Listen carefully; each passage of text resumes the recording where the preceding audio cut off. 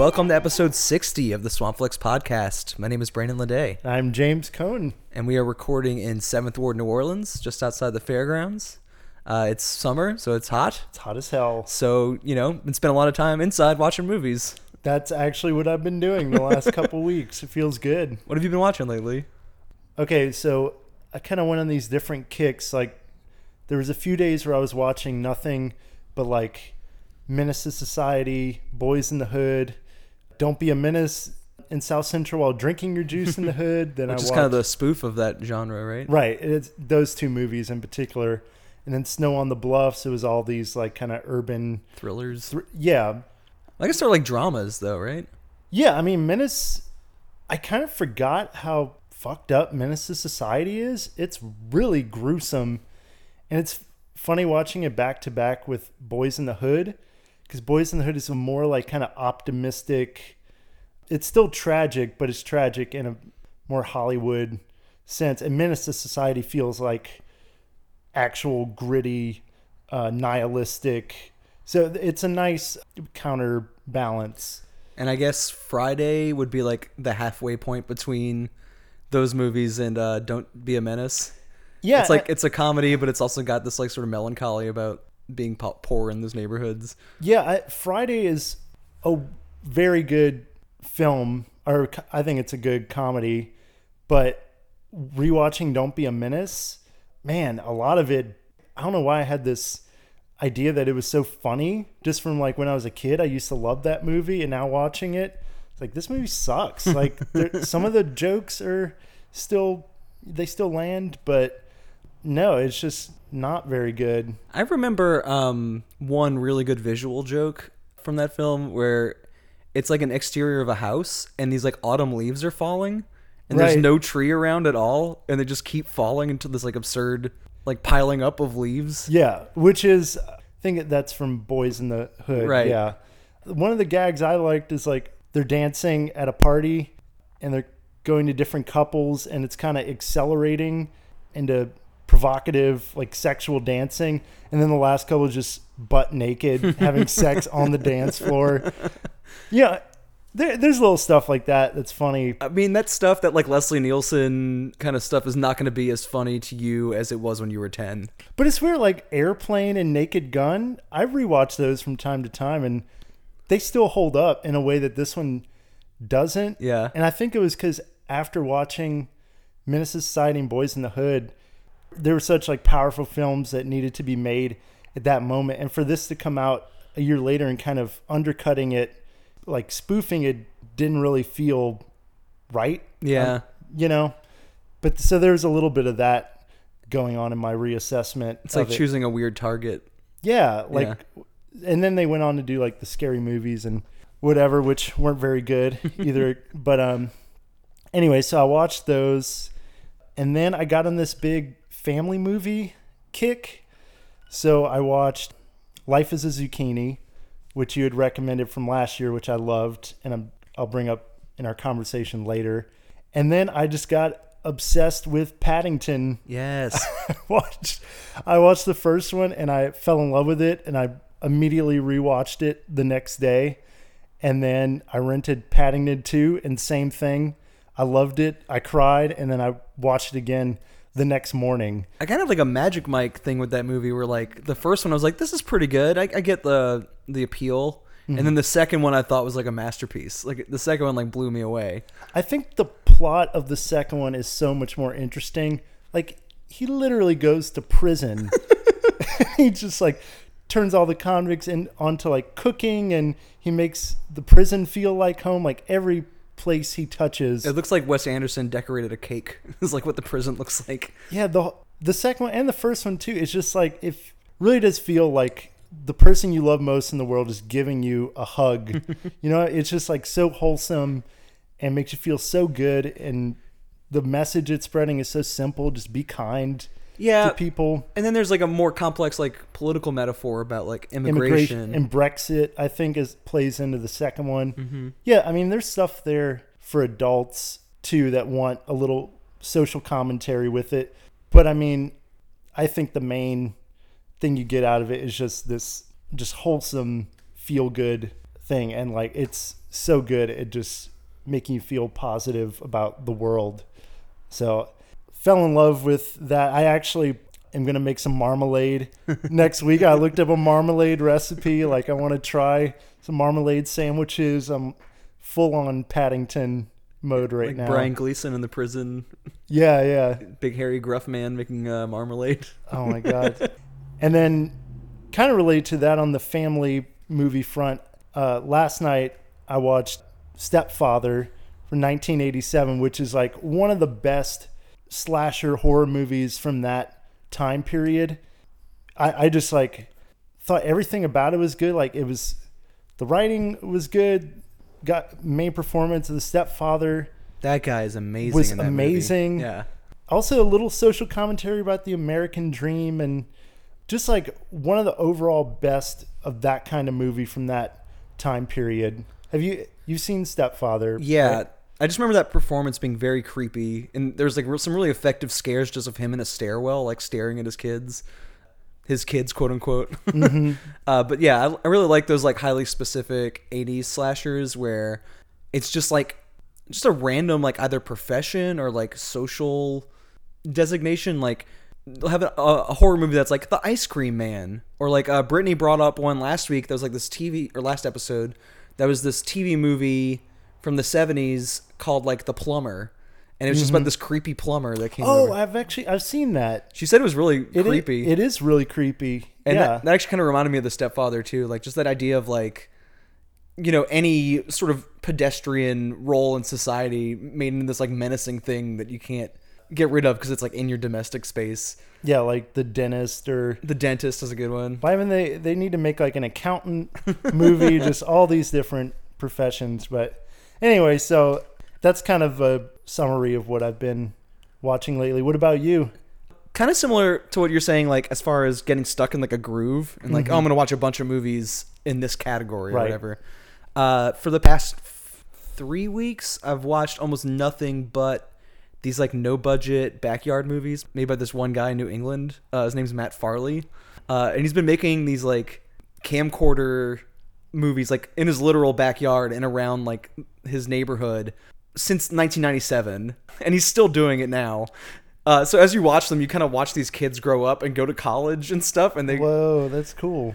and most of them are these like horror comedy kind of like parodies. Like they're doing like a Stepfather style slasher, except that all of the blood and guts and stuff he's completely disinterested in, and it's like these like wholesome, good-natured, harmless pranks that they like sort of film for the camera, and then sort of by necessity the plot gets to the point where there's so many murders that they have to deal with them. It's like this inconvenience because they're mostly just having fun hanging out.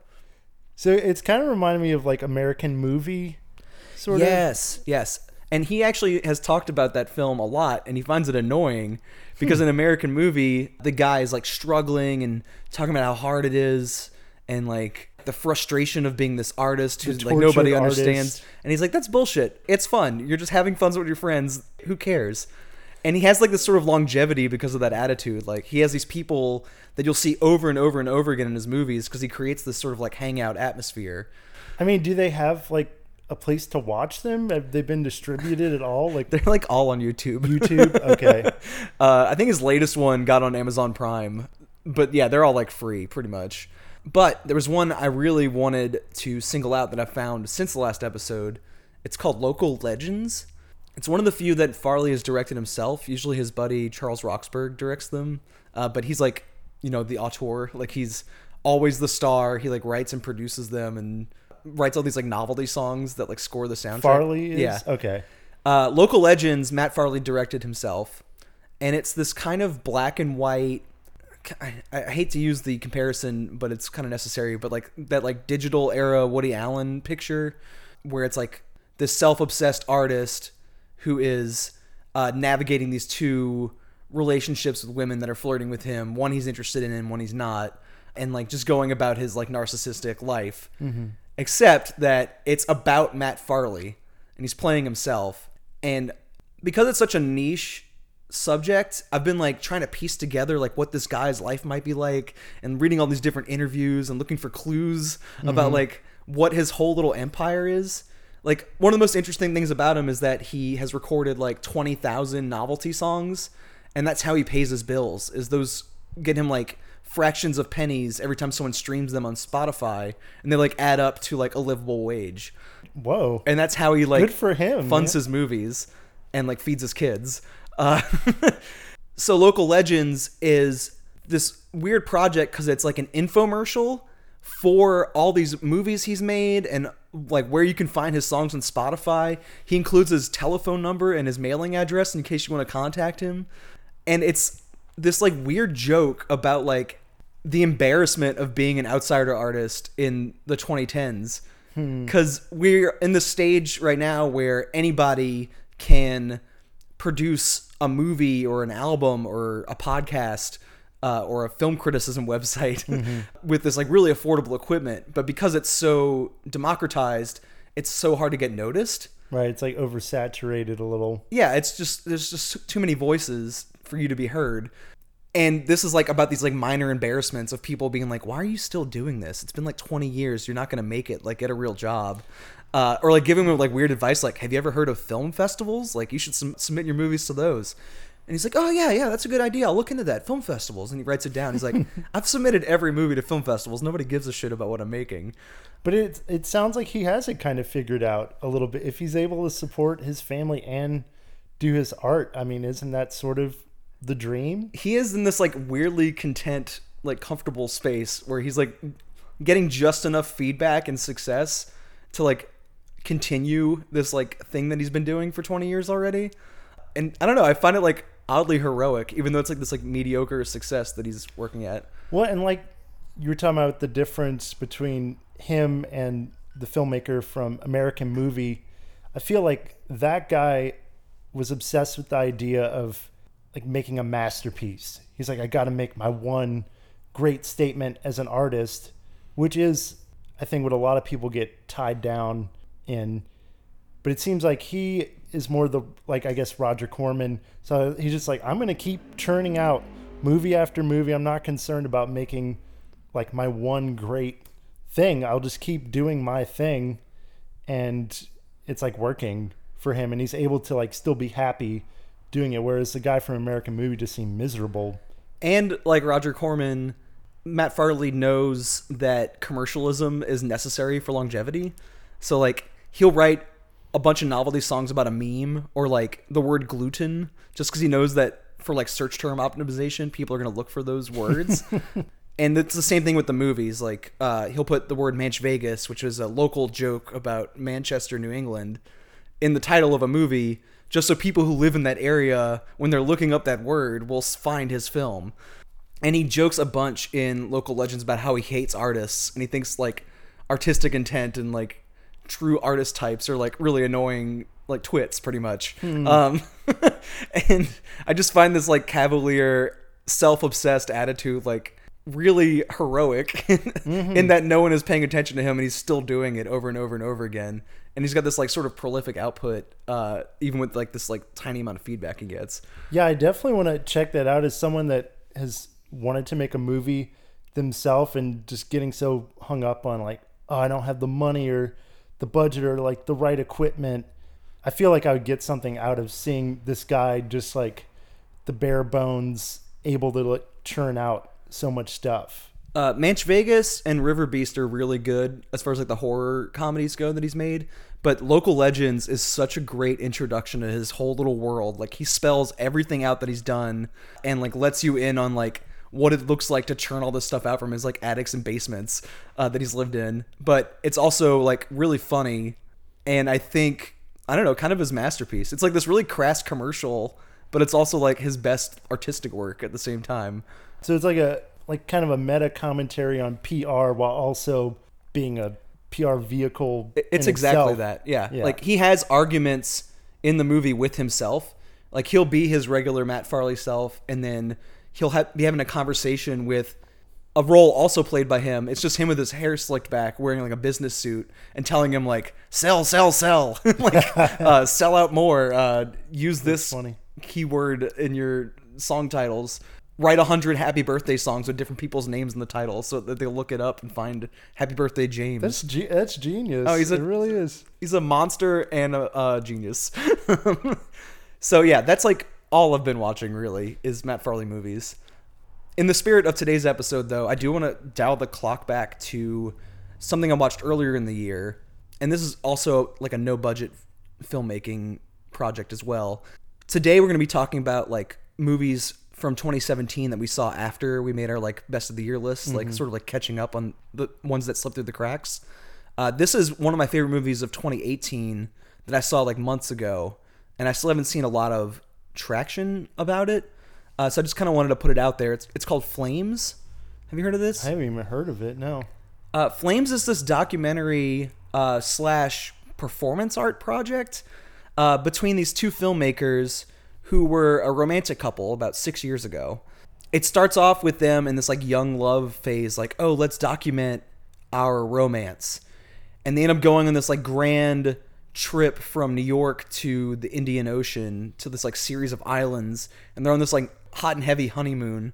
And early in the picture, when it's following this phase of their relationship, it's like really erratic, beautiful shots of just like them documenting their trip, and there's all these like tiny snapshots of like fish and just the sights and these like weird lights from inside the airplane, and just like this like really impassionate art project. And then their relationship fails, partly because they're documenting it all the time.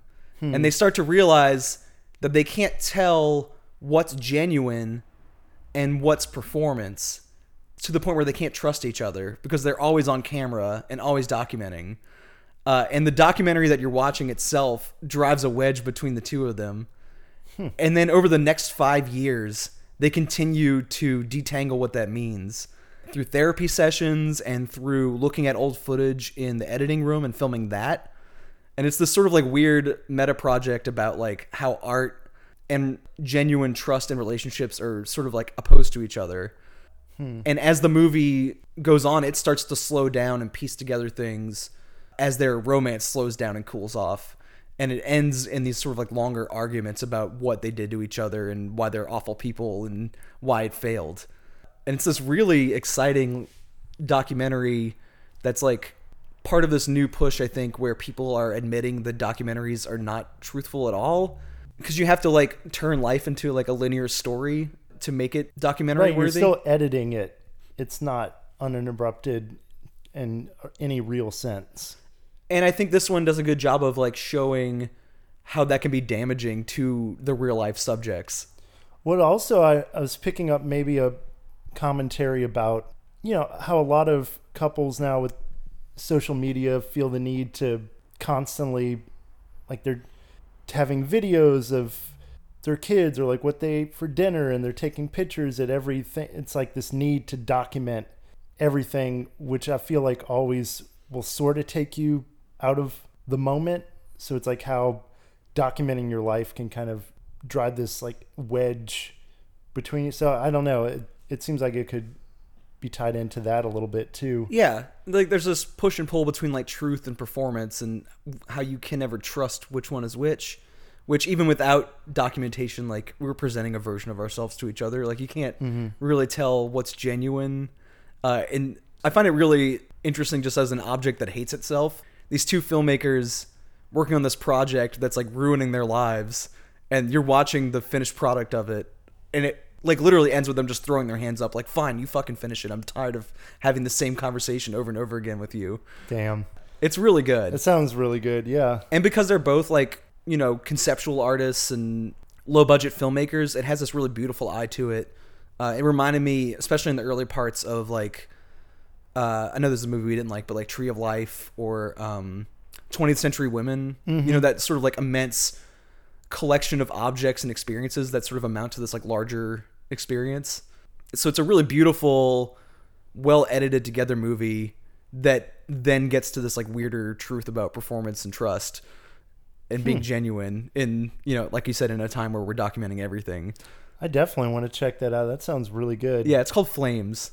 And I guess, you know, warning up front, in the early parts, there's a lot of like unsimulated sex because they're like really documenting everything they do. Oh wow. Okay. So, I mean, get used to the idea that you will be seeing that up front, but it's a really good movie. Okay, definitely. And yeah, like I said, today we're going to be talking about movies we've seen since 2017 was sort of wrapped up. We did our like top 10 Swamp Flicks as movies of the year. Like what maybe would have clouded that if we had seen these movies in time. Because, you know, we're not getting paid to do this. It takes a while to catch everything. Definitely. So, yeah, and all that's coming up to you right now. Back at camp, a new batch of ayahuasca is being brewed with leaves and roots from the rainforest. So now this ayahuasca will cook for 12 hours, boiling at a very high temperature. The result is a highly concentrated liquid which commonly causes diarrhea and vomiting as a side effect. But according to Scott, it also allows people to access their higher selves. And now it's time for our Movie of the Minute segment. This is where hosts of the show bounce back and forth recommending films to each other. And I wanted to talk about a movie that I thought was one of the more interesting films from last year that no one really mentioned. It's this like really visually arresting meditative piece that I think should have gotten more attention just for its like cultural commentary and for its like visual experimentation, if nothing else. I saw this in the theater at Broad Street and I wasn't sure if I liked it. I had this kind of like unease about it. And then I went back and saw it a second time in the theater because I knew it was going to disappear. And I liked it a lot the second time. Like it just took me a while to get into the groove of it. It's called Icaros, A Vision. It's described in this like really lofty way on IMDb that'll give you an idea of like what the movie's like. A film shaped like a shamanic journey, steeped in a psychoactive brew, exploring fear and destiny in the jungle of the mind. So, I think the only other movie we've ever covered kind of like this is Laurie Anderson's Heart of a Dog, where it's like this like meditative piece that's more about visuals and ideas than its narrative, which is kind of slow. This is a movie about the ayahuasca plant and ayahuasca rituals.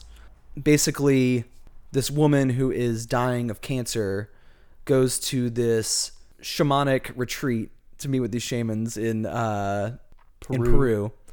The name of the place is Anaconda Cosmica, which is a real place, and most of the actors in the film who aren't the visitors, like the people who actually work at the retreat, are real people who work there.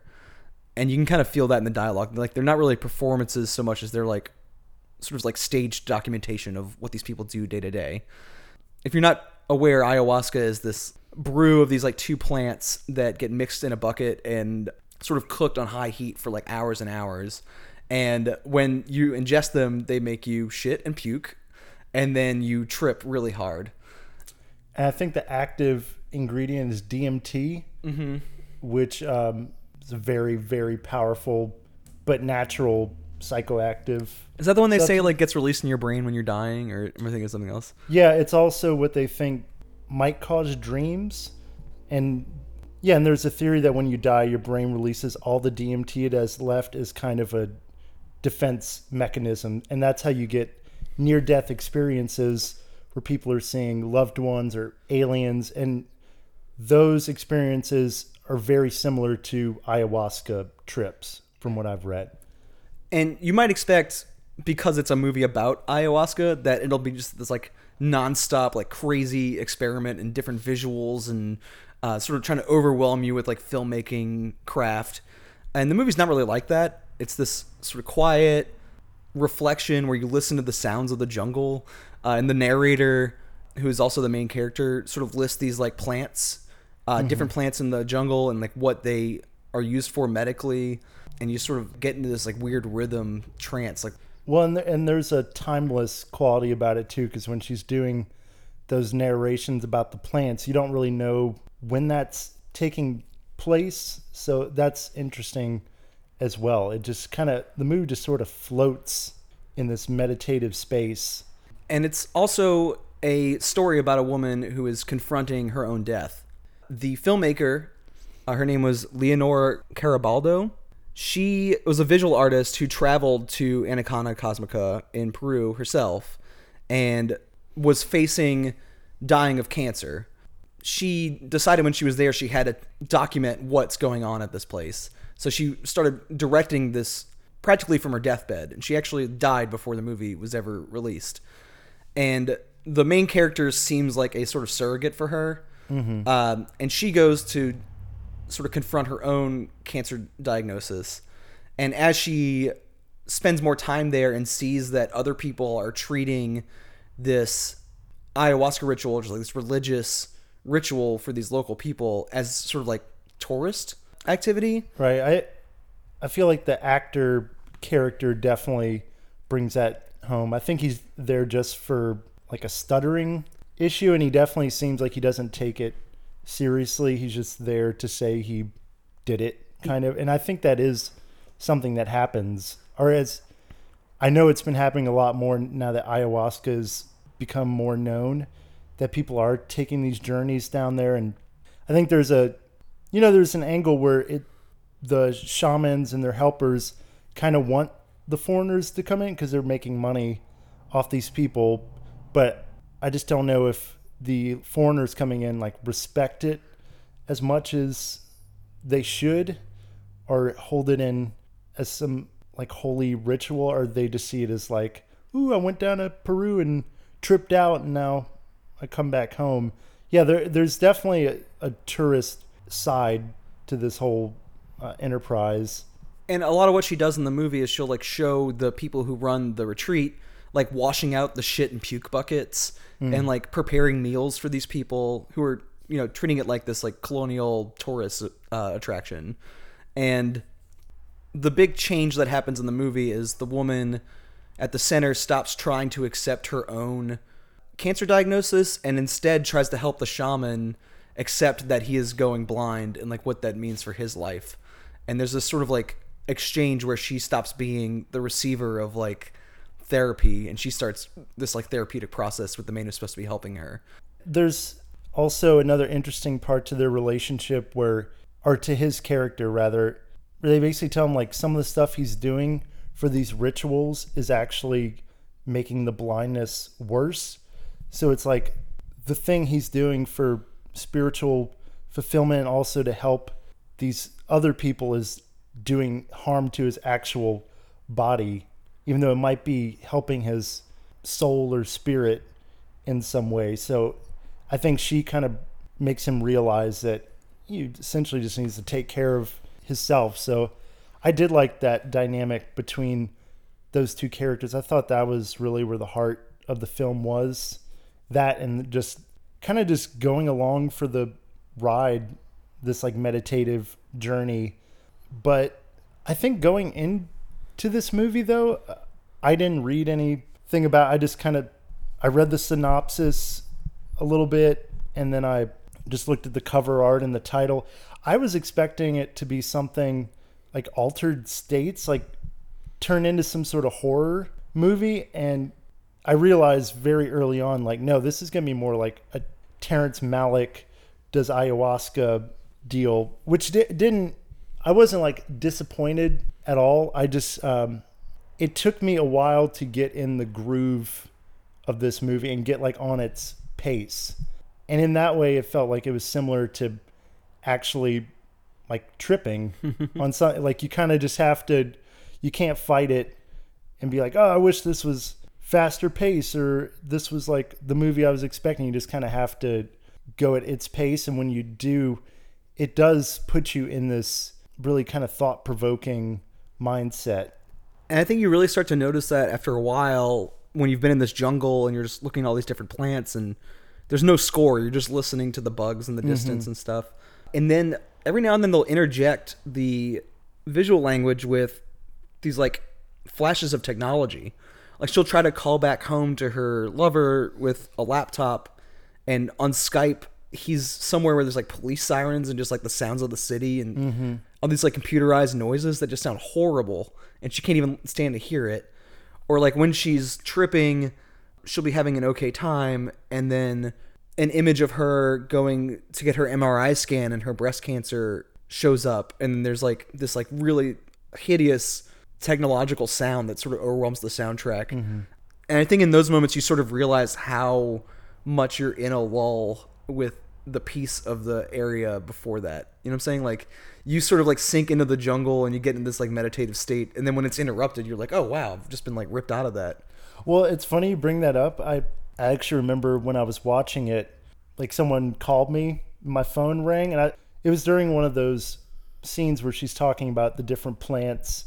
And yeah, it was just interesting to have that kind of moment interrupted by technology, and it kind of took me out of it. I was like, oh wait, that's right, I'm like sitting in America in my apartment. I feel like I would have enjoyed seeing this in the theaters, you know, like just in pitch black. You're like immersed. Yeah, phone off, no distractions. But one thing I wanted to mention as far as the technology, one of my favorite scenes was when everyone's in the middle of their trip and the shaman kind of looks out and everyone has a TV, like an individual TV, and they're all set to like a different channel. He's like monitoring their visions by watching the TVs of their mind. Right. Which isn't explained, but you kind of just catch on to it. I thought that was such a beautiful image for kind of how everyone's on their own signal and has their own movie or TV show playing in their head, like the story of themselves and their life. And yeah, the shaman's just sort of like observing.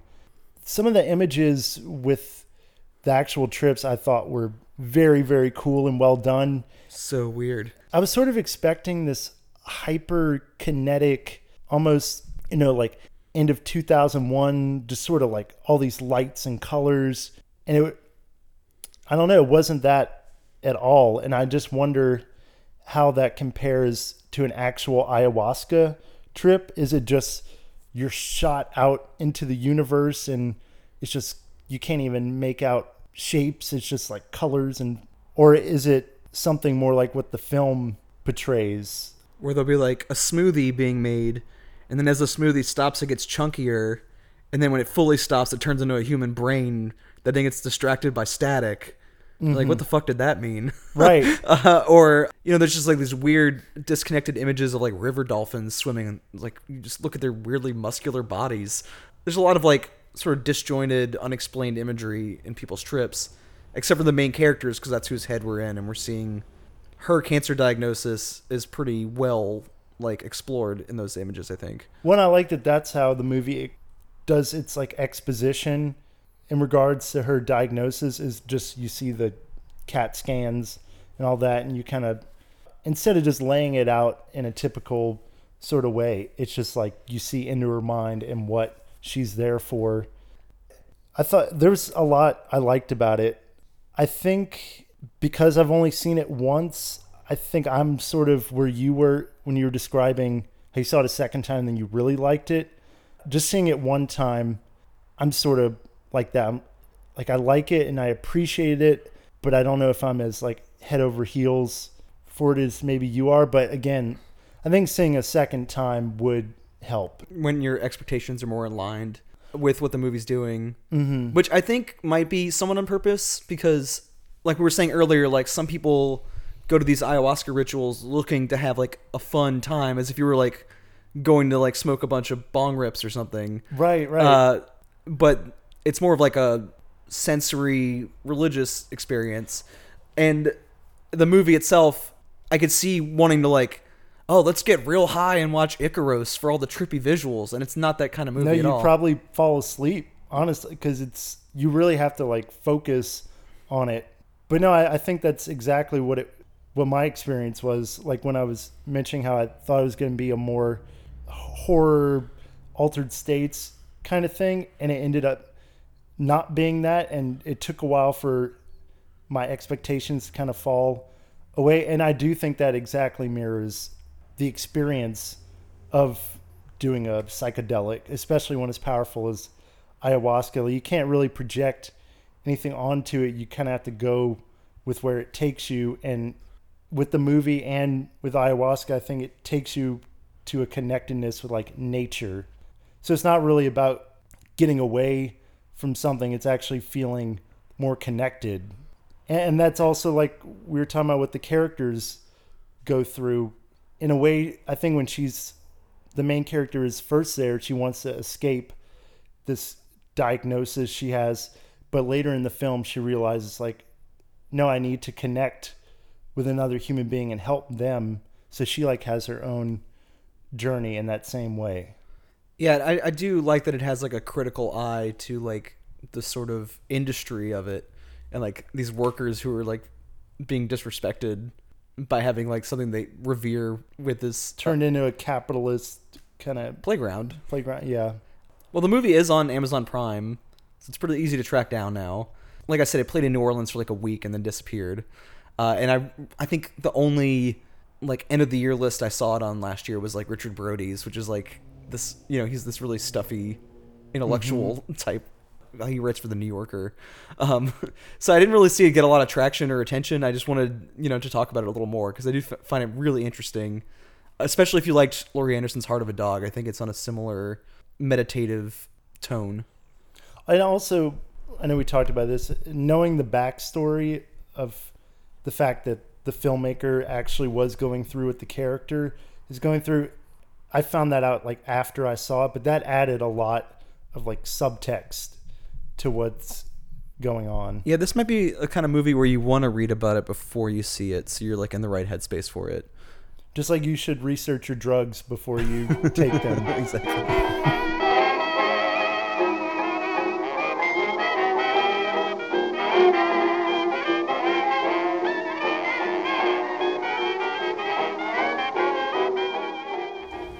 Would you like me to ask Alma to leave? No. Why? Well, if you're going to make her a ghost, go ahead and do it, but please don't let her sit around waiting for you. I'm very fond of her. Oh, you're very fond of her, are you? Well, in that case... No, don't turn it on me. I don't want your cloud on my head. Shut up, no, Sue. You can shut right up. Don't pick a fight with me. You certainly won't come out alive. I'll go right through you, and it'll be you who ends up on the floor. Understood? And now it's time for our feature conversation. This is something we do every year. About halfway into the year, we like look back at the best movies from last year we saw after that whole January process where you like do an autopsy on the best movies of the year. Joining us for this conversation is Cece Chapman. Hey. Cece obviously co-hosts the podcast sometimes and is our sort of official film festival correspondent. And we actually didn't hear you weigh in on what your favorite movies of the year were. So I'm going to let you start off. Just like, what is a great movie from last year that you've seen this year? I would say the film that I saw this year that had I seen last year would have been on my last year's best of list definitely would have been Phantom Thread. I saw it in January, kind of late January. It took forever to get to New Orleans. And yeah, it definitely would have been in probably my top 5. That's why these, like, you know, best of the year lists are kind of arbitrary because those, like, release dates are really weird. Yeah. Like, this one was released theatrically in 2017 in, like, New York and Chicago and LA. And then we plebes in the South had to wait for it, like, a full month. I mean, turns out there are some disadvantages to living in New Orleans. Just a few. Yeah, this is the new Paul Thomas Anderson movie. So as someone that hasn't seen it, is it your favorite Anderson? You know, it might actually be. Really? Like, I mean, I love Boogie Nights and thought The Master was okay. But no, I really love Phantom Thread. And it's not just because it's about a more feminine subject matter, about fashion, which I did really appreciate, but it's also much more about just one relationship between two people. I feel like a lot of his other films are either about one person's internal struggle, which kind of gets boring watching it about one person, like in The Master, or it's an ensemble cast where there's just so many people to follow. I feel like he edited it just right. Also, I think the cinematography in this is particularly lush. I think that the plot itself is told in a really interesting way because part of it is told linearly and then part of it's told in an epistolary way where somebody is describing something to someone else. And I think that gives it the feeling of a mystery, even though it's not really it's not like a murder mystery or anything like that. But because it's told in this epistolary manner where somebody's going back and telling like a story of their life, it feels like you're building up just like something terrible and sinister and dark, which gives it like a really interesting tension, even though a lot of it's just a normal romantic plot. So is it like a mystery of their relationship dynamic, kind That's of? Or- that's accurate. That's accurate, yeah. Because okay. you kind of get the feeling out from the outset that it's like this like stuffy drama, because it's like about this London dressmaker in the 1950s, and it's got this sort of like classic old Hollywood, or even Powell and Pressburger, like old British filmmaking. And it's even got this like really lush Johnny Greenwood score that like elevates it, makes it seem like this really prestigious like Oscar bait drama almost. Yeah, a lot of strings. Exactly. That's the extent of my classical music knowledge. They're using a lot of strings. It's stuffy and important. They're not using classical. They're using something slightly more modern than that, like chamber or something like that. Music that people in the 50s would have been listening to, but not pop music. Yeah, anything pre-Beatles to me, I understand as classical music because I'm kind of an idiot.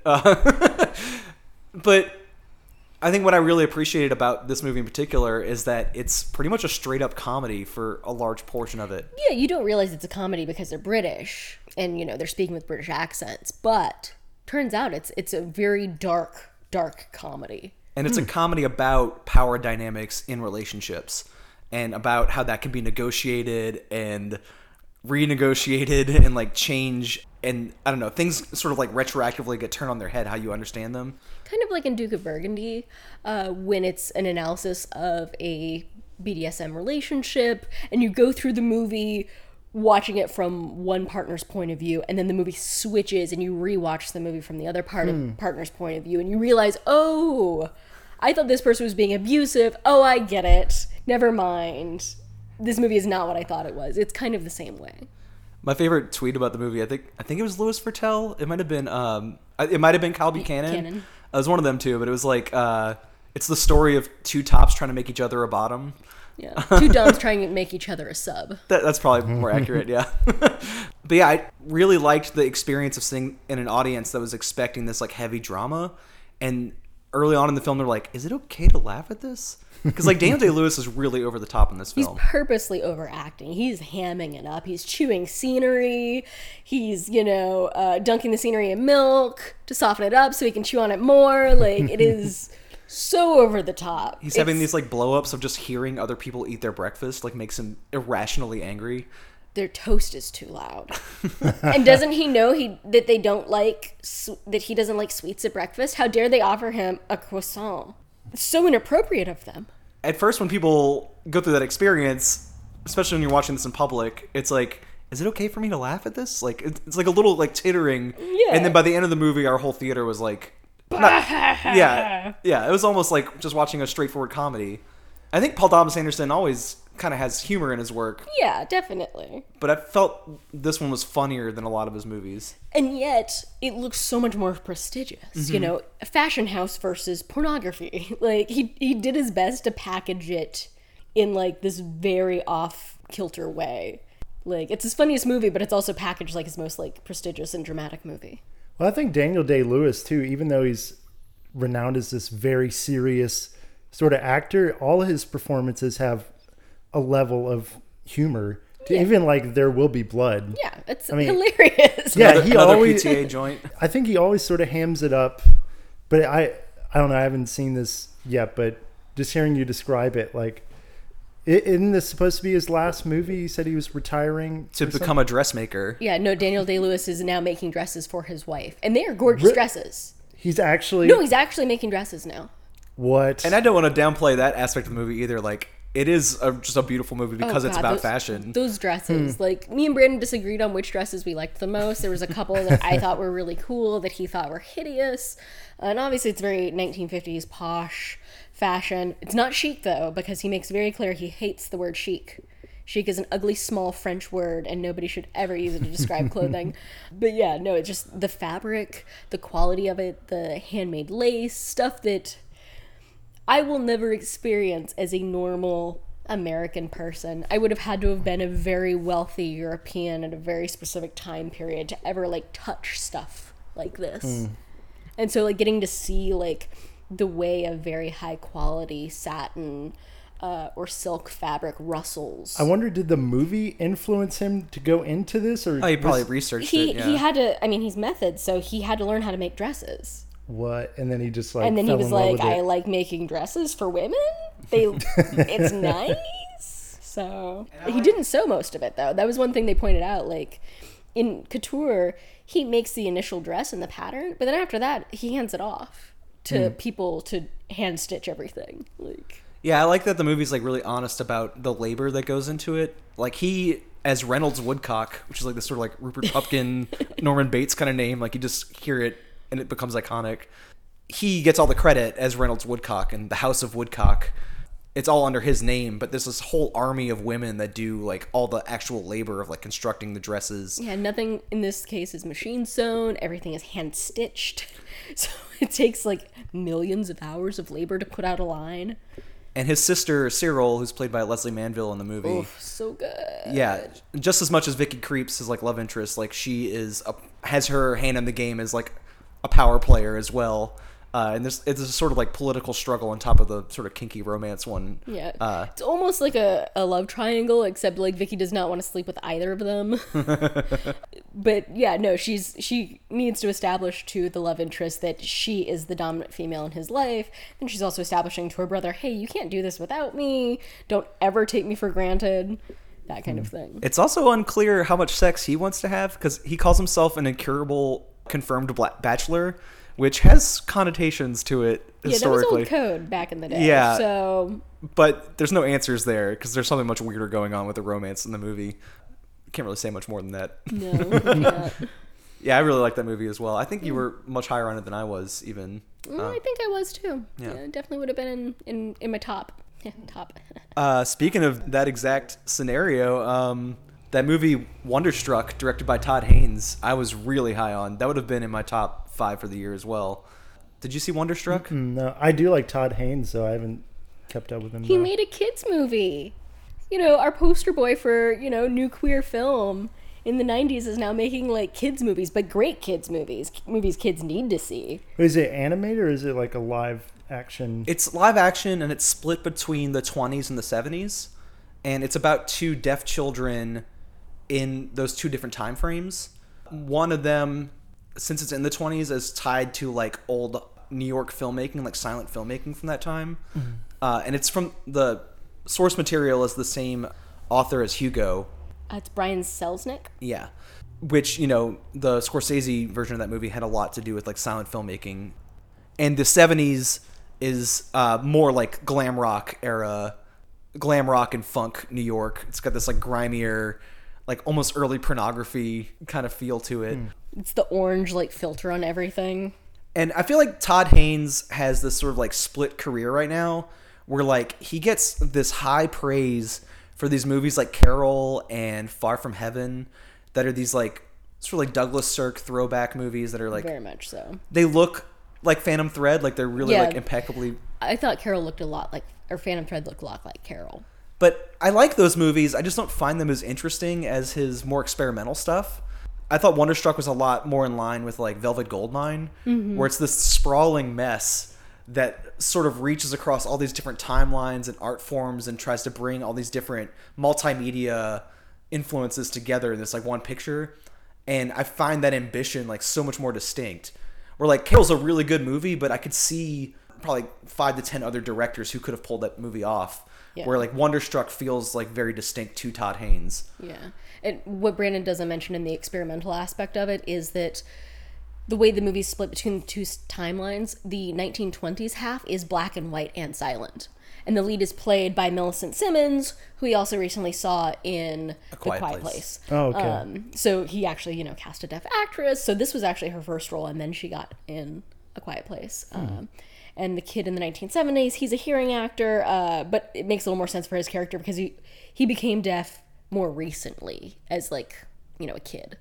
It happens during the film, whereas she has congenital deafness. So that's great that he actually cast her for that. And so it's really great being able to watch the 2 halves of the film, just like the Brian Selznick books will have large blocks of text and then several pages of illustration and then large blocks of text and then several pages of illustration that move the plot forward. This feels the same way, where the boys part in the 1970s is the text of the book and the silent part in the 1920s is the illustrated part. And the mystery of the movie is how these 2 stories are connected. because the kids seem to be on this like shared track to like the same destiny. They keep going to these same like bookstores or like the Museum of Natural History, and they keep like following the same path as they've like run away from home, and they're navigating New York on their own, which in the 20s and in the 70s is a completely different New York City, so that has its own, you know, different challenges. And then there's this giant set piece at this sprawling miniature of New York City where it's all explained to you in one go in this like sort of stop motion catharsis that I just find to be so fucking beautiful. Like just the world this movie builds out of like libraries, bookstores, museums, miniatures. It's like my perfect realm. Like there's things that people collect. There's vinyl records. There's old books and postcards. There's miniature cityscapes. Like, it's everything Brandon likes, all in one movie. And it's also about movies, which Brandon, as we all know, really likes. And this movie did not get a great critical reception. It was kind of like lambasted for being messy, which I found to be like the most exciting part of it. John Waters positively reviewed it. He said, take your kids to see this movie, and if they don't like it, then they're stupid. Which a lot of people were like, kids aren't going to like this movie. It's too complicated. It's too hard. And John Waters is like, yeah, no, it is too hard for stupid kids. So, you know, there's that. It also reminded me of The Get Down, that Loz Berman show, because it's got the late 70s New York look to it, too. Yeah, very much so. Visually, the 70s part looked a lot like there was this... It was a great vision of New York because it's, you know, a much more multi-ethnic and accurate version of New York City, but then at the same time, like, public officials have stopped caring, so, like, every other building has been set on fire for, like, insurance money, and the subway doesn't work anymore. So it's, like, this really nasty, gross New York City. And part of it is actually, they set the movie during, like, real historical events, so this is the 1970s of the brownouts and blackouts. Mm-hmm. And rioting. So it's, like, not a nice New York. This is a dirty, filthy New York. But the 20s New York, you know, has a much, like, cuter kind of aspect, but it was also, like, leading up to, like, the World War, so, like, fascism is creeping in, and people are not friendly, and they're kind of xenophobic, and if you, like, get bumped on the street, people just shove you out of the way. And the people's attitude towards having a deaf child is a lot more nasty. harsh. Yeah, they're, like, gross. And I will say, just the aspect of, like, the deafness and, like, what you hear in the soundtrack, I think this movie, at the very least, like, I don't need people to love it as much as I do, but I think this one and Mother from last year should have gotten more recognition for sound design and sound editing. It's this immersive sound experience that I wish I had seen in the theater, but it didn't last very long, so we missed it. Yeah, it's one of the frustrating things about film about the deaf experience, because it doesn't capture it. Most films don't make an attempt to capture it because they use sound so heavily. Like, even A Quiet Place had a score, and so much of it is told from, you know, the daughter's point of view, and her point of view is, you know, a buzz in the background. Well, it was also like, used kind of as a gimmick, too, where long periods of silence, just so the jump scare has that much more impact. But even A Quiet Place didn't really have long periods of silence. If you go back and rewatch it, there's still a score. They still have a string score in the background. It's soft. They still put a score in. And that's a movie about silence. Yeah. Whereas this one actually did, like, capture, like, what it might feel like to us, a hearing audience, if we were deaf. Well, and they makes make that ambitious, like, try and jump for us. Well, I think it makes people uncomfortable. Yeah, honestly. That's why they put a score in A Quiet Place. Is because they were like, it was too uncomfortable for people. And you could hear other movies in the theater. Like, you could hear the other movies playing, so, like, kind of ruins the experience. And Wonderstruck admittedly does have music. It's just like, when you're in the character's head, you're experiencing what they hear. And depending on the child, they have a different range of hearing. Like, she's completely silent, and he has this, like, really muffled thing because of an injury. And then it'll cut out and show the sounds of the city. So you hear this, like, funk beat in the 70s part with, like, just, like, street noise and people talking and chattering and stuff. So it's really all over the place and all mixed together in this, like, really interesting way. Yeah. It gives a much more dynamic and full range of experience, I feel like, than a lot of media. Yeah, we need more smart movies for kids. Yeah, really. What you got, James? Well, speaking of kids movies, this was on your top 10. Like I was telling y'all recently, I've been on this big kids movie thing the past couple weeks, and so I finally got around to seeing My Life as Zucchini. I don't know why I didn't dismiss it. I just kind of avoided seeing it. I was like, oh, it's going to be sweet tearjerker kid movie. I know how that goes. And then within like, honestly, the first scene where his mom is drinking beer in front of the TV and he accidentally kills her, I was like, oh shit, all right, I'm already starting to cry. You know, it's about these kids that aren't wanted. They're in this like foster home and they kind of all band together and take care of each other. And it, you know, kind of reminded me of like Short Term 12 and some other movies that deal with that same topic. But in this, the same way that like Paddington has this like just really sweet like soul about it, this movie was the same way, where I just like, it just feels like someone just giving you a hug at the end of a long day. And it's so perfect in the sense, it's like so short and sweet, and there's nothing that I would take or add from it. It's like such a beautiful movie with such a like good message that kids need to hear. You would almost expect, because it's stop motion animation, for it to be like really cutesy. But there are moments where like lingers, like the kids will see someone with like a traditional family while they're all out on a trip as an orphanage together, and it just like lingers on their like faces as they observe some other kid having like a normal life. Yeah, and the stop motion was so good. Like there was just something in the kids' eyes. It really resonated. Like they really felt like children. But also in that scene, you're talking about the little girl looks after him. There was like something he wanted. What was like it? Snow goggles? Yeah, the goggles. He was and playing around with a normal kid. Yeah. And the mother thought he was trying to steal her daughter's like snow goggles. He's like, I just thought they were cool because they're red. Yeah, and then she like gives it to him as she's walking away. It's like, even the bully too, I initially thought like, oh, okay, this guy's going to be the antagonist. Like that's usually the case with these movies. And by the end he'll come around, but pretty much like from the get-go, yeah, he was a bully at the very beginning when he was first meeting Zucchini. But then very early on, he showed like he had a heart. Well, he's like protecting the other kids. Like Right. he's like trying to get a good bead on who this newcomer is to protect the other kids that are already there, to make sure that he's not going to hurt them. Yeah, because like some of the kids have been like physically abused by other kids or adults, like so it's like his job, he feels like, to like bully the new kid into submission and be like, you cannot touch a single other kid, do not even try it. Yeah, and he eventually is the hero. Yeah, no, like all the kids are given like a quick moment to shine. Even the ones that aren't the main protagonists, they all get a backstory, they all get like a certain amount of catharsis, which I thought was really sweet. With the exception of like a few of the parents, there's no real villains in the movie. Like the antagonist is just like, life sucks. Yeah, the situation Yeah. of it. I mean, yeah, there is the one girl's aunt Yeah. or whatever. She's pretty awful, but you know, She's barely in the movie though. yeah, and she like ends up like losing anyway.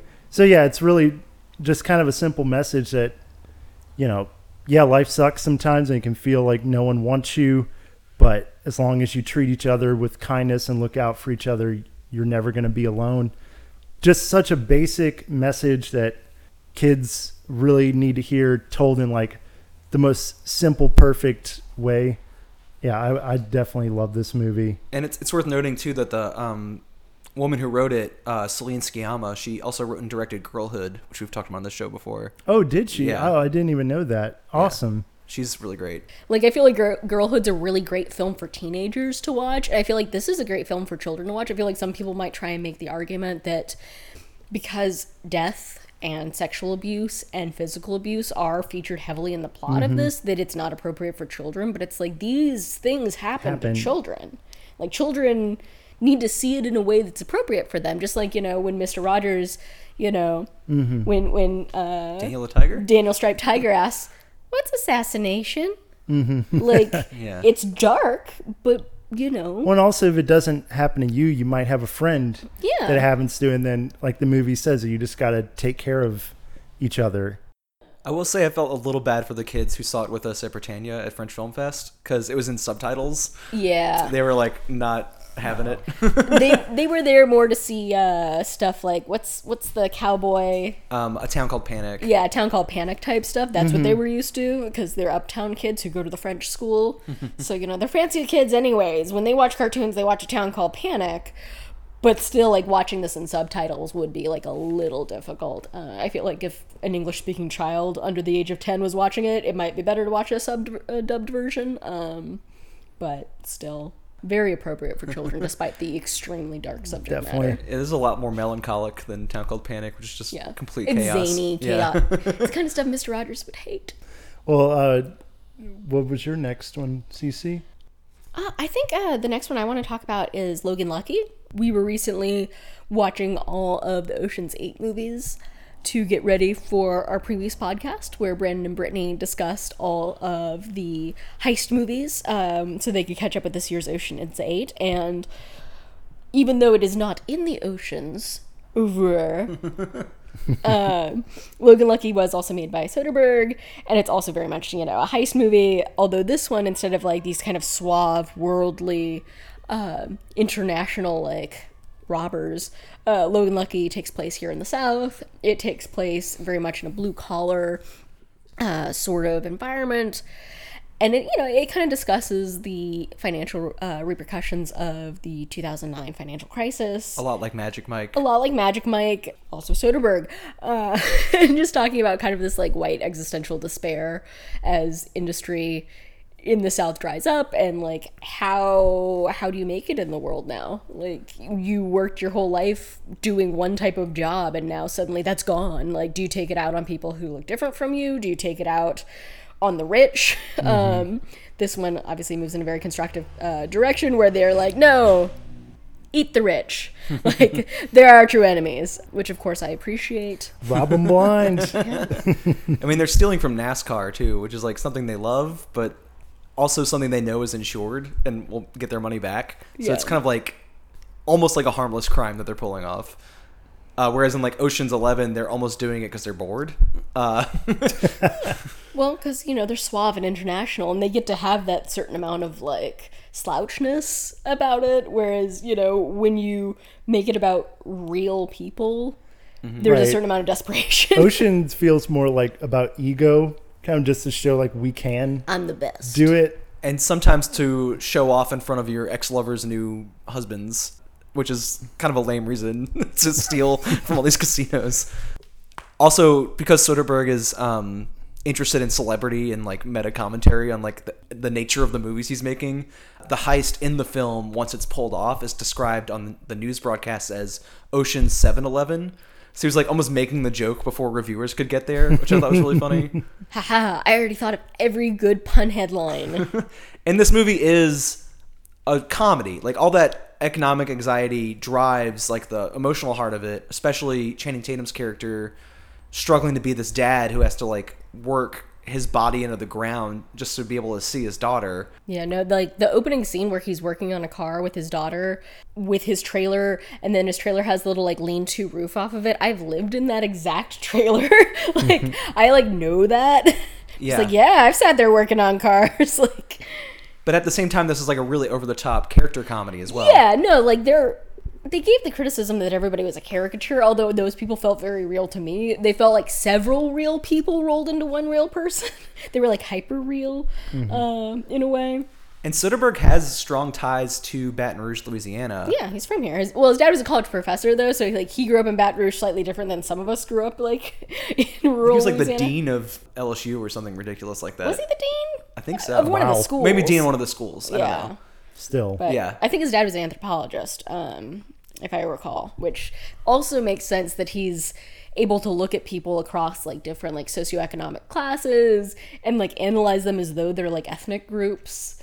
Like, he's like describing them almost like from like this like anthropological like film sort of way. Like, yes, and now we look at the desperate white trash of South Carolina. They love NASCAR. They hate the rich. But they're good people. I love him when he's having fun, though, and this is him in fun mode.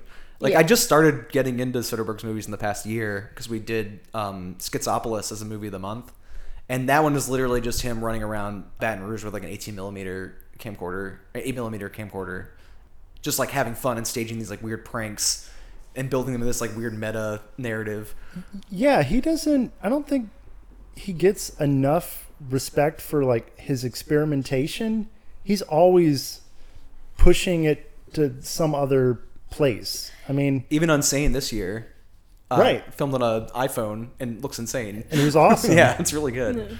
I don't know. I feel like he takes chances a lot, and most of the time it works out. Well, I feel like maybe people don't give him credit for being as experimental as he is because he alternates. He'll do like one kind of mainstream film and then one experimental film and then one kind of mainstream film and then one experimental film. So like people know him for Oceans.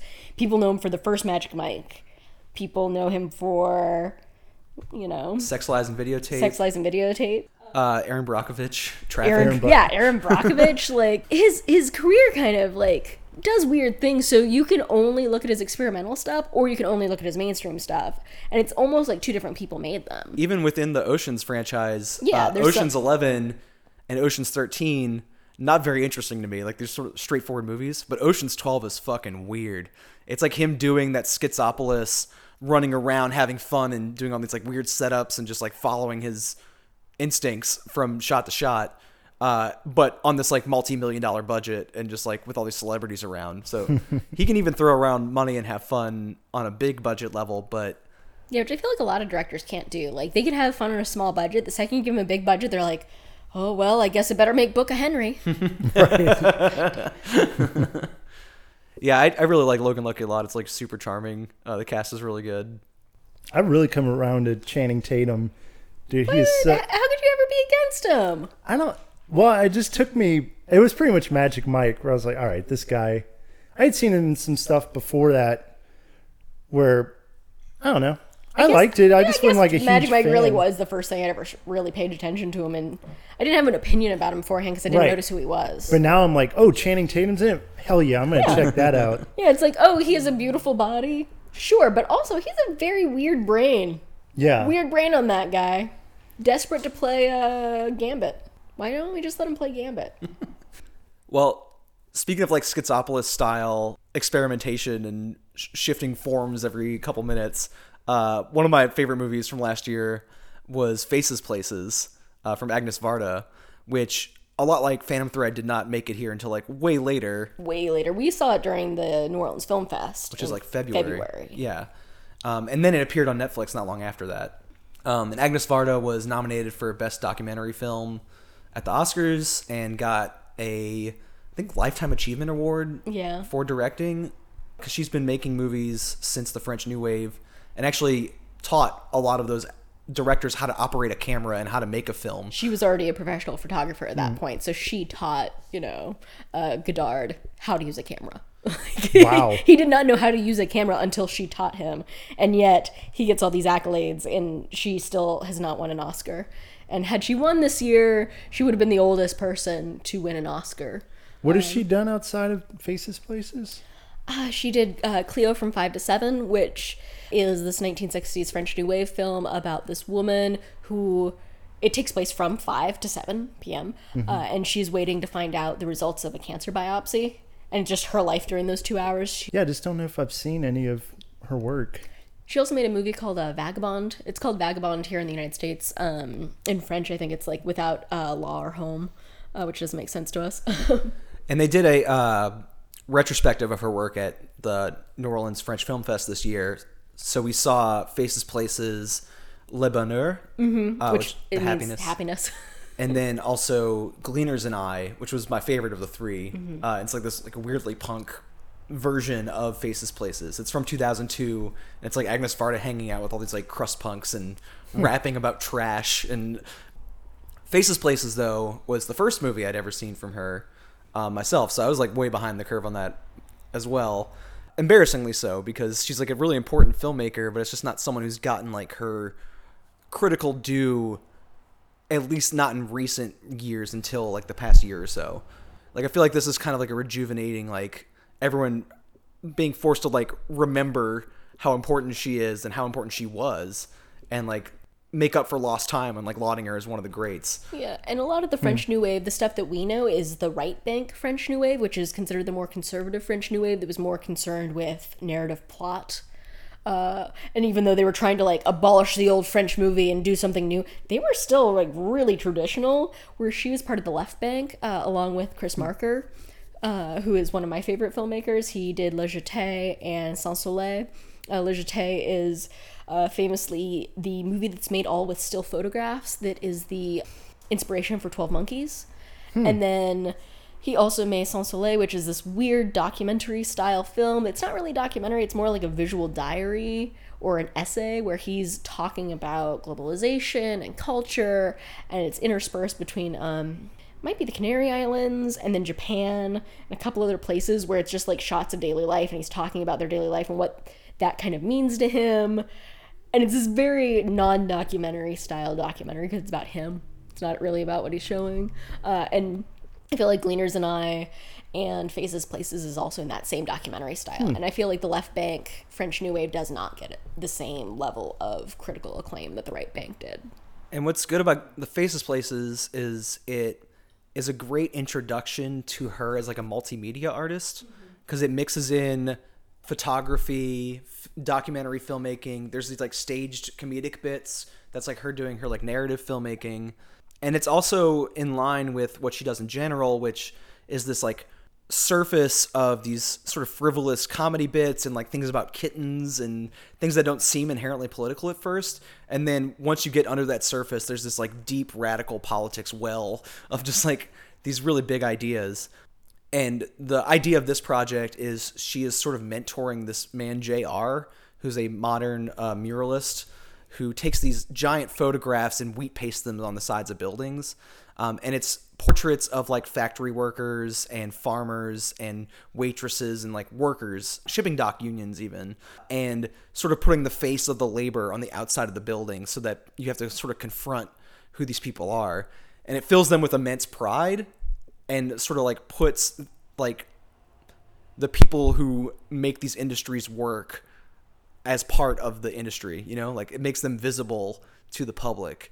So at first it seems like this kind of like almost like wholesome graffiti project where they're just like, oh, this is this community art project where everyone collaborates and gets their portrait taken. And then you start to see like what that has to do with like labor politics and like union organizing and all these different like larger political ideas that you wouldn't really give the movie credit for up front because it seems kind of cutesy. Yeah, she's always been very quiet about her politics. Like, you can tell once you watch her, like, 3 or 4 of her films, you can tell that she is a deep Marxist feminist. That, like, she comes very much from that side, but she will never, like, really outwardly say that in anything. Like, I think previously when people tried to ask her if she was a feminist, like, she would, like, be like, well, no, maybe, no. I think all people are important. But then, like, she makes films like Le Bonheur, Happiness, where there is this happy couple, they have 2 perfect children, they have this perfect life, and then the husband falls in love with another woman, and he insists he can have both things.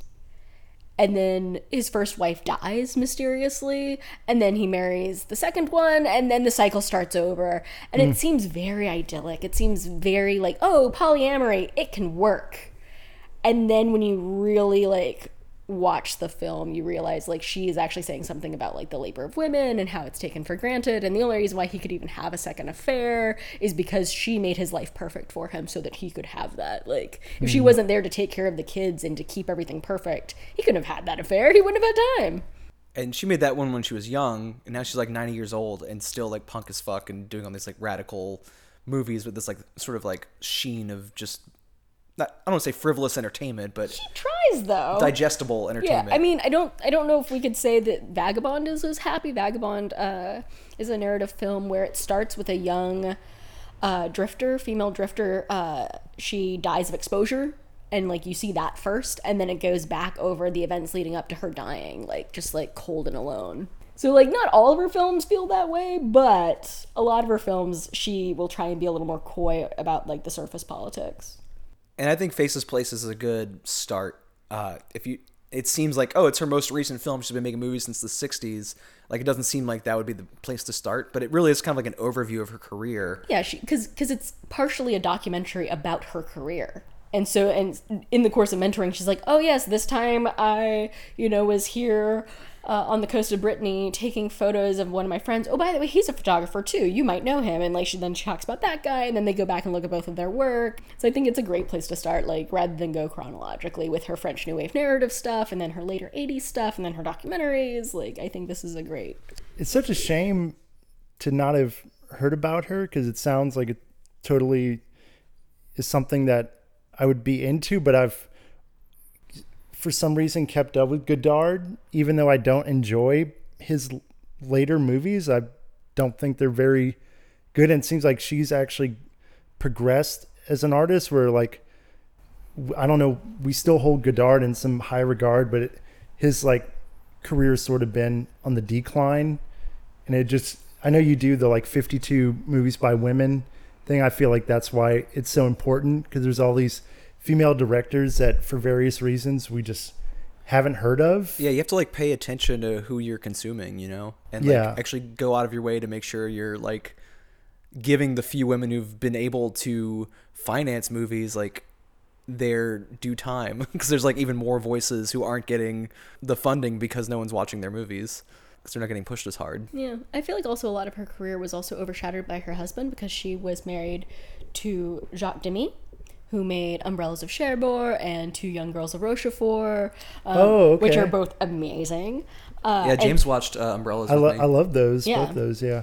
Yeah, so that was her husband, which was funny because last year's New Orleans French Film Fest did an overview of his work, and I'd never seen any of his work because a lot of people kind of dismissed his work, you know, for a long time as being like fluffy little musicals, and he should have just stuck to like narrative plot. And it's like, no, musicals are a great way to tell stories sometimes. Yeah. Not for everything, but. And so like, yeah, she was a big champion of his work, but she also tried to keep her career as separate from his as possible. And then he died relatively young, so. And you can see in the symmetry of her framing and in like the color voids of her backgrounds, like that they had similar sensibilities too. Mm-hmm.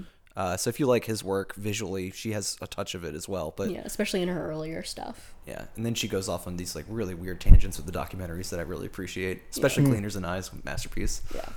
What else, James? What you got? The other one I wanted to talk about was probably my favorite soundtrack or score from last year was Good Time. Oh, yeah. And it was on my mind recently because I can never pronounce... Onathrix Point Never? That's probably not accurate. Onathrix Point Never. Sure. We'll just go with that. Anyway, he has like a new album that just came out, Age of, that is really weird and I think like his best thing yet. And I've been listening to that, and that kind of made me want to go back and watch Good Time again for the score. And the score is so damn good in that movie. Even just in like the intro, like the first few minutes, it's just like this punishing wash of synths as you're watching this like bank robbery. Yeah, it's like synths that feel really organic, though it just has a way of creating sound out of what should be like very cold sort of synthesizers and computers and field recordings, and making it into something that feels like warm and organic. I love that aspect of this movie. I also kind of, like we were talking about with Channing Tatum, Robert Pattinson, he's like in my top 3 actors of the moment. Pretty much in the same way, if I see he's in something, I'm going to watch it. There's so many actors from Twilight that have like gone on to these like incredible artistic Kristen Stewart careers. too. Yeah. Like what? It's really impressive like how they're using that money to like make more interesting art projects. The music with his performance, and visually, I thought this was one of the more exciting movies I saw last year, with the use of close-ups and really bright colors, and everything kind of popped. I was on the screen. And then just the plot itself, just a simple extended chase scene. Yeah, I know I think this was in your top 10. In my top 10 last year, yeah. Huge fan of this, and it would have definitely cracked my top 10 as well. Did you see this one? I haven't. So yeah, I have nothing to contribute to this because I still haven't seen it. I've seen the opening scene, I think, or one of the opening scenes where they're in the bathroom trying to wash the ink off. Yeah. That's the only scene I've seen. That actually is one of the best scenes in the movie. So you saw a good one. And on top of all like the, you know, like the grimy version of Drive that it is, with like these like synths and like That's this like crime picture thrills. It's also got this like really interesting commentary about privilege, because like Robert Pattinson's at the bottom of the food chain as this like sort of grubby criminal with this like brother with a mental handicap that he's like trying to take care of and ruining his life in the process. But also he uses what little privilege he has as like a white man to step on people even lower on the rung than him. Right. He pretty much manipulates every single person he comes into contact with, and in kind of a remarkable way. Like, he's so good at doing it. But he's a con man. He's a despicable man. But the movie does have like a heart too, with his relationship with his brother, which really comes into play like the end when you see like how close their bond was, and like, is he better off his brother being in prison, or, you know? I think so. I mean, judging by what he had his brother doing in the first scene of the movie, yeah, his brother's better off with him in jail. But then when when he gets locked up, his brother's so sad though. He was like his only friend. But anyway, there is like more heart to it than it sounds like. And there are also a few despicable acts in the film that I had to like cover my mouth with my hands in the theater. Like I was aghast at some of the low places he stoops in the film. Yeah, but it's just like really fun, sort of like you said, grimy, urban decay sort of thing, but with this beautiful score by Anna Thronk's Point Never. I think that's like the main thing to really watch for in this movie. I got one more. It's another like visually arresting film, kind of like Good Time, but it's animated. We just watched this on Netflix recently because it popped up at Broad Theater for like a week, like so many movies we've talked about today, and then disappeared and didn't show up even for streaming until this year. Yeah, no, it took a really long time to get to streaming. And this is the feature film debut of Dash Shaw, who is a graphic artist who usually has his comics printed through Fantagraphics. Yeah, I knew him through Fantagraphics. He does this really interesting thing in his debut movie. It's called My Entire High School Sinking into the Sea. It's got this sort of laid-back teen juvenile humor to it, where these kids are sort of like winging it and shrugging their way through a crisis. And the crisis is the titular one where their high school detaches from the hillside it's on. Oh, that is a literal... And sinks into the sea like the Titanic. So these like teens have to navigate their way to freedom on outside of the school to get rescued. Get to the roof. Yeah. If they get to the roof, they can get rescued. I love that. So you have this like really over the top scenario, and these kids sort of like shrugging their way through it, like, oh, whatever. Look at that. No, I'm gonna stay on this floor because all my friends are on this floor. They're like, this floor is sinking. You're We're in going shark into infested the waters. ocean. We have to climb. They're like, nah, I'm cool. Yeah, and there's all these like visions of hell of like, you know, miniature flesh-eating sharks. Yeah, they're and, tiny like, little sharks, and everyone keeps getting eaten by them. It's like, what? Like, they're like this big. And you know, libraries on fire. A bus somehow crashes into the middle of the school, several stories up after it falls into the sea. I don't understand how that one happened. Wait, but... is this in California or? Yeah, it's set in California. Okay. Yeah, that's along not really the fault stated. line. Yeah. And then there's like these hierarchies of cults where like popularity makes you like a cult leader and everyone worships you. So there's all this chaos, but the kids are kind of like shrugging and like still flirting with each other and just sort of having this like nonchalant time about it. The main character is voiced by Jason Schwartzman. Yeah, and he plays this sort of like overachieving jerk who works in the school newspaper. So it's pretty much like an unofficial sequel to Rushmore. Is what It feels like. exactly like it. The beginning feels exactly like Rushmore. Like, he's upset because his co-writer, who has been writing all of his articles for him because he actually doesn't write any of his own stuff, is now writing independently, and he's got a girlfriend, and that's just a true betrayal of the artistic integrity of the newspaper. It's like very Rushmore. Does Jason Schwartzman always play a writer? I feel like he plays a lot of writers. like 9 times out of 10 he's playing a writer. He probably writes in real life too. Didn't he write the detective show? Bored to Death, probably. Yeah, So. I think he wrote part of that. Yeah.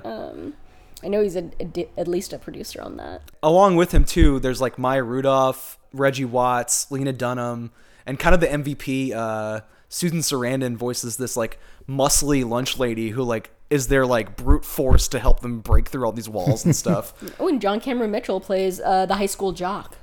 But what's interesting about the movie isn't even the plot. No. It's Dash Shaw's visual style, which is this insanely overly complex mixture of multimedia approaches to animation where it's layered all these like almost rudimentary tactics. So you have like, crayon fields filled in, or like almost look like notebook doodles, photographs.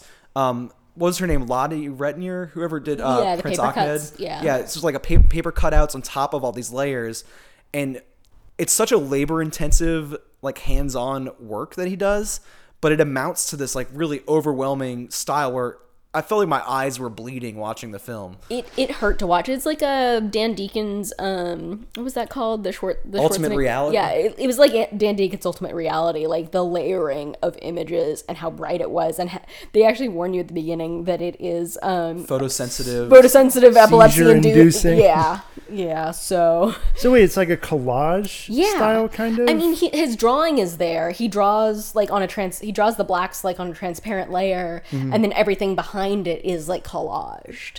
And I feel like Don Hertzfeldt does that kind of thing. He got famous doing the Rejected cartoons, and most recently, It's Such a Beautiful Day, and I think the new ones are like It's the End of the World or something like that. I can't remember the title exactly, but it's these like rudimentary stick figure drawings in these like black and white spaces, and then all this like psychedelic color sort of invades the frame as the story gets weirder. But with Dash Shaw, there is no black and white void. The stick figure kind of doodle characters he's drawing are on top of all these like layered backgrounds to where the characters aren't even colored one plain uniform shade. Yeah, it's shifts as they're moving and as the mood changes. Yeah, and then sometimes, there's a psychedelic break, like those visions of Hell Brandon was describing, where the style of animation completely changes. Like there's like then film footage of dye being dropped into water, and those beautiful psychedelic swirls it makes layered on top of animation, or like just photographs just like slapped in there, really like, shitty like digicam photos of like Q-tips. Yeah, when somebody's talking about Q-tips, they actually just show photos of Q-tips rather than draw those, which weird choice. So if you have like an interest in like graphic novels or like those like Adult Swim experiments in like different animation styles, it's worthwhile seeking this out. And it's only like 70 minutes. It's super short. And I don't think you could really stand it any longer than it is. So it's kind of like a perfect length. And I really do think it's like one of the most impressively animated works I've seen in a very long time. Yeah, it kind of reminds me of a graphic novel I just finished called Crawl Space, where it's kind of like you're describing, just layers and layers of psychedelic colors, but not the multimedia aspect, or like a Asteris polyp where like it changes depending on the mood of the scene. Yeah, where like the different styles keep shifting depending on like the action, which is kind of like a modern approach to art. Like we have all these different tools of all these different schools and eras of animation to work with. Like we can evoke those from mood, almost like a mashup DJ, like mixing like older objects into like a new configuration. He creates this sort of like new. So Dash Shaw's our girl talk. I think so. But yeah, no, you have the 1930s Fleischer cartoons, and those, make things look kind of spooky. Some characters look like straight out Archie. Yeah, and then like one character is an Archie character. Like they have the long, square-tipped nose. And like, I don't think they're ever wearing a crown, but they look like they should be wearing a crown. Like they look like a blonde version of Jughead. But unlike Girl Talk, it's not nostalgic No. for all these older things. It's transforming them into like this new art form. Yeah. And to be honest, like I don't like a lot of modern animation because it's so computer smooth and like rational, and just like using the animation to illustrate a story and not actually paying attention to the art form.